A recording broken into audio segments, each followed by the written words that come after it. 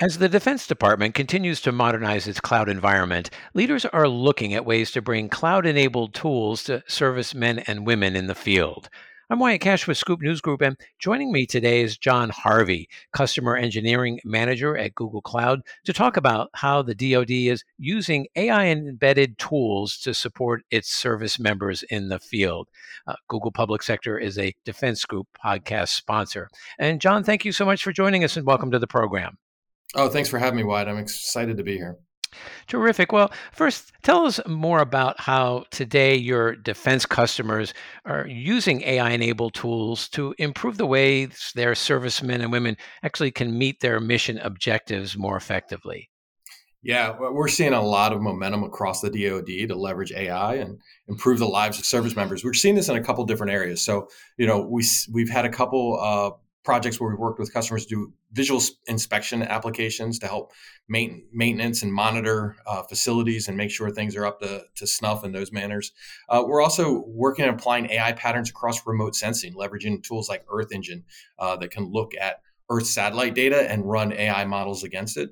And where we're really excited too is we've done some research with medical health monitoring to do cancer across the Defense Health Organization, or just improve service member and veteran experiences by implementing things like conversational AI to help just improve the engagement that we're having with whether it's veterans or service members.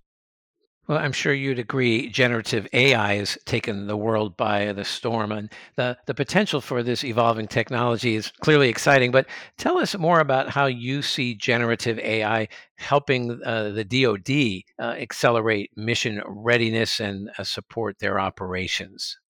Yeah, it's true. I don't think you can attend an industry event or a customer meeting these days without Gen AI coming up.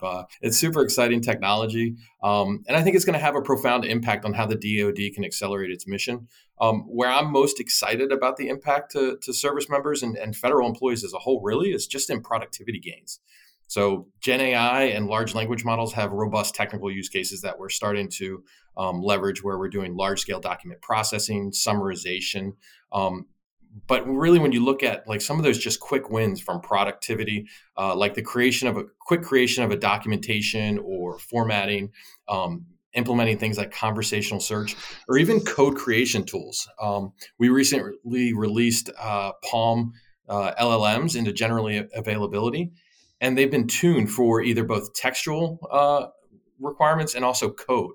And when I was doing software development within the DoD, you always wanted to do things like create unit tests. You wanted to automate deployment tasks and things like that. But there was often not times to actually available to do that. Even though it's extremely important, it just really was a longer tail part of the development lifecycle. Duet AI for developers is our code trained LLM.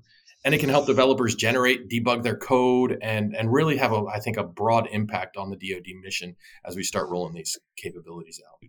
You can also generate transcriptions, like, for example, like this meeting. So, we can auto generate notes, take action items, key highlights. That alone will improve the average worker's life, but it also provides a more inclusive workplace and make sure that we don't miss the details. Well, at the same time, agency leaders are also having to think about how to ethically use generative AI. What's your position on this, and how is Google thinking about securing AI capabilities with a sort of ethical and responsible use in mind? Yeah, it's an important topic. And, Google has been focused on being an AI first company since 2015. And we first released our responsible AI principles in 2018. We continue to update those every year as we identify new technology trends or societal impacts, to make sure that we're shaping where our company is going from an AI perspective and where we can help developers and the broader AI community. You'll look and see that most of these principles map pretty closely to the DoD ethical principles that were released in 2020. And Google and the department have collaborated over the years to make sure we are responsibly implementing AI. We actively work to remove bias from models and provide appropriate levels of governance and accountability. We've also introduced approaches like model cards into the industry that help identify how and when what data is used to actually train specific AI models. We also have, over the years made sure that we release some of these capabilities very deliberately from an AI perspective. We've held back where we thought it wasn't in the user's best interest or the technology may not be ready for broad-based adoption. And from a security perspective, obviously from a DoD, making sure we can meet all the security controls. We have robust encryption at rest, in transit, and we have a pretty robust terms of service, which I think sets us apart, where we can protect customer data and we make sure that we don't train our models on customer data, and customers can really maintain the complete control of their data within our cloud environment. Well, looking a little more broadly, can you share how Google Distributed Cloud Hosted, or GDCH, helps defense agencies improve collaboration in the field? For sure, yeah.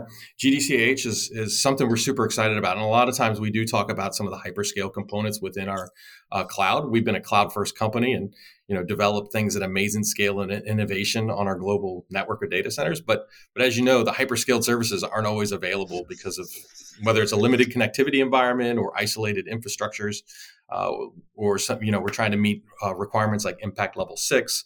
So GDCH is delivering key components of Google Cloud on a stack that can meet some of those isolated environments. So technologies like Kubernetes or some of Google's AI trained models, like translation and speech to text, they can further enhance the capabilities outside of the commercial cloud. And so they can either be connected to our cloud services or in a disconnected model. So we're super excited about how the DoD can leverage that to move the mission forward. Yeah, that's so important on a global basis, and particularly in austere environments. It was hard to imagine how we delivered the cloud out there, but that sounds like an excellent approach to that. And then, lastly, what cloud investments are you seeing your DoD customers focusing on now to kind of modernize their operations?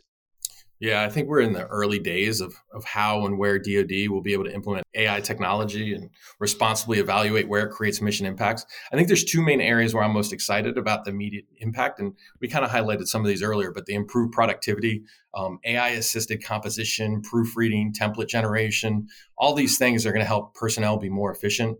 We're seeing examples of this today in some of our tools that we've released, like within Google's Duet toolset, that provides developer ID support, integration directly into Workspace, and then conversational AI and conversational search, where we're doing speeding up the typical customer service engagements.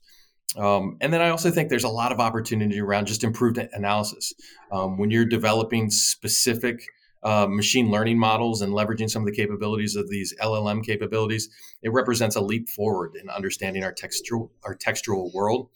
Analysts can only review so many reports per day. But with AI models, we can scan and process enormous amounts of data, and that's going to help us identify key patterns or more timely conclusions. Absolutely. Well, John Harvey, thank you so much for joining us today and sharing your insights on how the Department of Defense is continuing to build on AI and cloud computing to advance the mission for its men and women in the field. For sure. Thanks so much, Wyatt.